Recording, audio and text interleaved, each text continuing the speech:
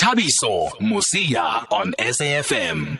Okay, let's start with our big story of the weekend. Well, for us anyway. There was Yvette van Zyl and 6 men going under that 50-kilometer world record that IOU mark in Gqeberha this past weekend. We spoke to Nick Bester about it last week. He was so confident that they could do it. And one person who's done it is Yvette, and she joins us on the line. Yvette, good evening and congratulations to us. Thank you for speaking to you. Thank you for speaking to us on SAFM tonight. Good evening. Thank you that I can speak to you guys. It's a pleasure of me to just be on your show tonight. Thanks, Yvette. How are the legs? How are you feeling? My legs are really feeling good, actually. That's the weird part. So maybe it's still adrenaline, I'm not sure. But I can walk stairs down and up without any pain. So, yeah, I'm feeling good after yesterday. Okay, well, I'm glad, and I'm glad you're at home, because I was about to ask, how are things at home? Because the commentators were saying, LJ said, don't come back if you complete the 50 kilometers. Yeah, that's what he said before I went.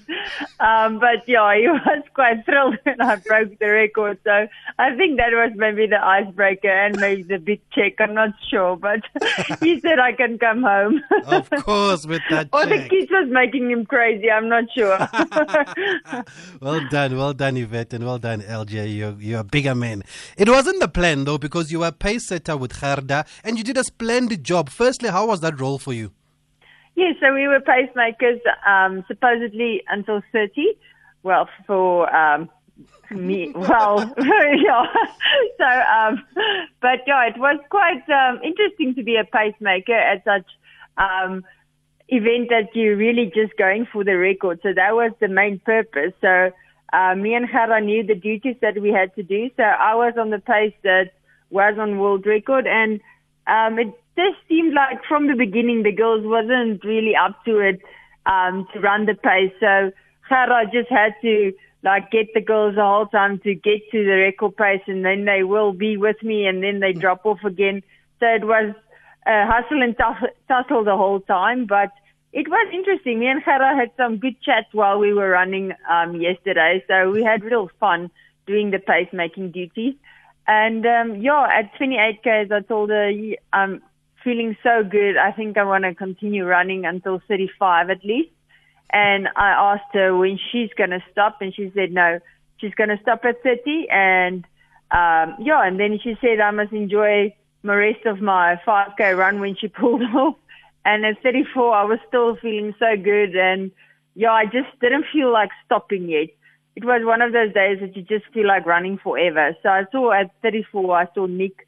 And that was just I was still hesitant, what should I do? And I just stood up and I stared right into his face. And then I threw him a signal, I said, go or stop. And then as I got closer to him, I said I was still feeling good. And so he said, then you go. Now you can go. So then I was like, okay, then I go.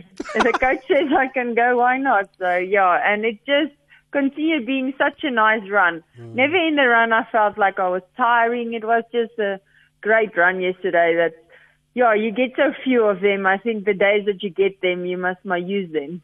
Yes, I was about to ask, is it just a feeling when you know that you're running well here and you can maintain this for the next 15 kilometers, because you were going to do 35, but you felt you could go on? Yeah, it was just a feeling. I knew it's not that I at all getting tired. So I knew I could finish the race, and I knew the record, we were still on record pace. It's just how far can I get now under the record, because now I'm only starting to really think about it for myself now. And at marathon, when we crossed the marathon mark and I checked the time, then I knew, okay, it's on. I can really go under it quite well. So then I just tried to maintain the pace as comfortable as I could, because that was also the main thing in my head. If I can just stay comfortable, that I don't really over exceed, I can still if she comes from behind maybe, because that was also, now it's a race. So now I'm not pacing anymore. So now I'm racing the race. So I knew she was quite close behind me, the second place. So I knew I just had to maintain the pace. And if she comes closer, I can have another gear to go. So that was basically the whole time on my mind, just not to burn the stick too much and just have another gear if she maybe comes up, because she did close the gap quite often in the race while we were pacemakers. So I knew she could close up quite fast. So, Yes. But yeah, everything worked out good. I was about to say, she started a bit slow, Lillian. She took it easy, and then in the middle of nowhere, you could see that she was catching up with you guys, and she looked like she was quite strong. Was it somebody that maybe you would have identified before the race that if you had to stop after you'd set the pace, that she could go on and win it? I didn't actually look at the lineup before we ran because we were pacemakers, so you're not racing then. So I didn't look at the field really. I was just doing my job that I should do, and then my job turned a bit interesting.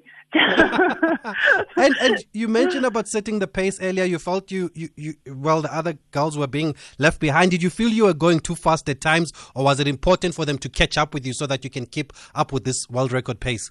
I think it was important that they knew what we were there for, because what the whole event was about yesterday. It was about breaking records. It's not enough. It's breaking the record. That's what it was about. So I wanted them to know that is the pace that they should be running. So I don't want to. A few times I dropped a bit back, but I went the whole time back to the time we should run. So yeah, that was I just feel if somebody asks you to do something, you must stick to it. You can't go and do a lesser job than you should. So that was the main thing, that the girls knew that was the pace that the target is for. And what were you and Gerda talking about? Because you were laughing, you had a great time there chatting to each other. Seemed like a walk in the park.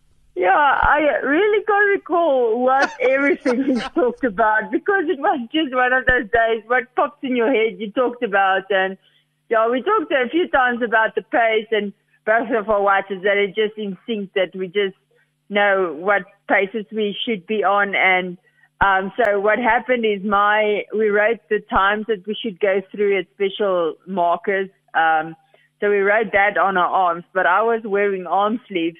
So when my arm sleeves came off, I sweated it off.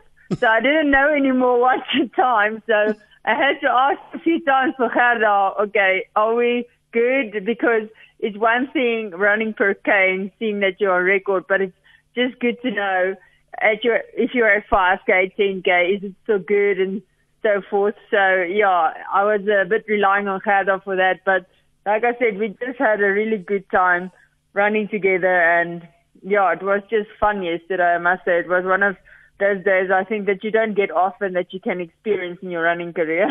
Yes, no, for sure. I can imagine, and it looked like you were having lots of fun there, Yvette. Now, what would have happened if Nick Bester gave you the thumbs down and said, get out of here, Yvette? No, I would have stopped, yeah. It's important for me to listen to him because he knows what's best. So, if he told me to stop, although I was feeling good, I would have stopped. So, but beforehand, they said in the press conference as well, the pacemakers isn't obliged to stop. So we can continue if we want, but it wasn't a definite if we could really go on. So when Nick said I can go on, so I saw it as, okay, I can do this, and it's just a confidence that he knows I can do it as well. So I think that was maybe the turning point from pacer to racer. But I'm calling Gerda now actually my good luck charm, because it was at Siena also what I struggled so long for, to run a Sit 230. And the one race I ran a marathon with her, I ran a PB like with 3 minutes. And now the race that we were both pacers at, it just turned out that it just worked out so good for me. So I'm like, I'm putting you in my suitcase everywhere I'm going. And I got to tell you, she was so happy. She was surprised that you went on, because she told the same story in commentary that you said you'll go on until 35. And then when she got to commentary, she was like, I'm sure we're past the 35-kilometer mark now. And she's still going. But she was so happy because she said that if you felt good on the day, then you're right to continue. And she knew that if you felt good, you would go and break that world record. And well done on breaking that world record again, Yvette. So what did the coach have to say after the race now? Because he was the first one there. I saw Kelly also was there from the sponsors. What did Nick say to you? No, he was very happy. He said I had a good race. So if coach is happy, I'm happy. Well, of course I was happy, but if he's happy as well, it makes it so much sweeter. So yeah, he's very happy. And it's amazing how much a difference time makes, because you had injuries, you were on the verge of quitting the other year, and now you've qualified for the Olympics in Siena. Now you've broken a 50-kilometer record. I mean, that's amazing, isn't it? Yeah, it's actually tomorrow will be my 1-year anniversary of what I got a really bad knee operation. Well, a very good operation that's still now working. 25th May. Yeah, tomorrow it's my anniversary. Then last year when I got, I didn't have a choice. I had to operate on my knee, and it was a chondroplasty that they basically try and save cartilage in your knee. So it was really sore, and I didn't, at the time, when I opted for the operation, knew what I was getting into. It was a 6-month rehab process, getting back to running again. So, when I got out of theatre that 21st of May, I thought I'm never going to run in my life again. That's the type of pain I was in. It was just torture for 6 weeks. And but looking at what happened yesterday and even in Siena 6 weeks ago, if you told me last year this time I'm going to do it, I wouldn't have believed it. But if you just believe and you have this certain goal for yourself, I think anything is possible if you just have patience and work through all the difficult times. I think victory you don't need to break the tape first, but if you're just achieving your own goals, I think it's so amazing that it's a story to tell that hopefully motivates other people that's going maybe through some bad injury or something and doesn't feel that they're going out, especially this time in COVID. There's so much bad going on. I think a little bit of hope I think everyone needs a little bit of hope. Definitely. Well said, David. Finally, how long do you rest for now? What's next for you now? So now rest a bit. I'm not sure what's next, but definitely focusing on the Olympics. That's the main goal.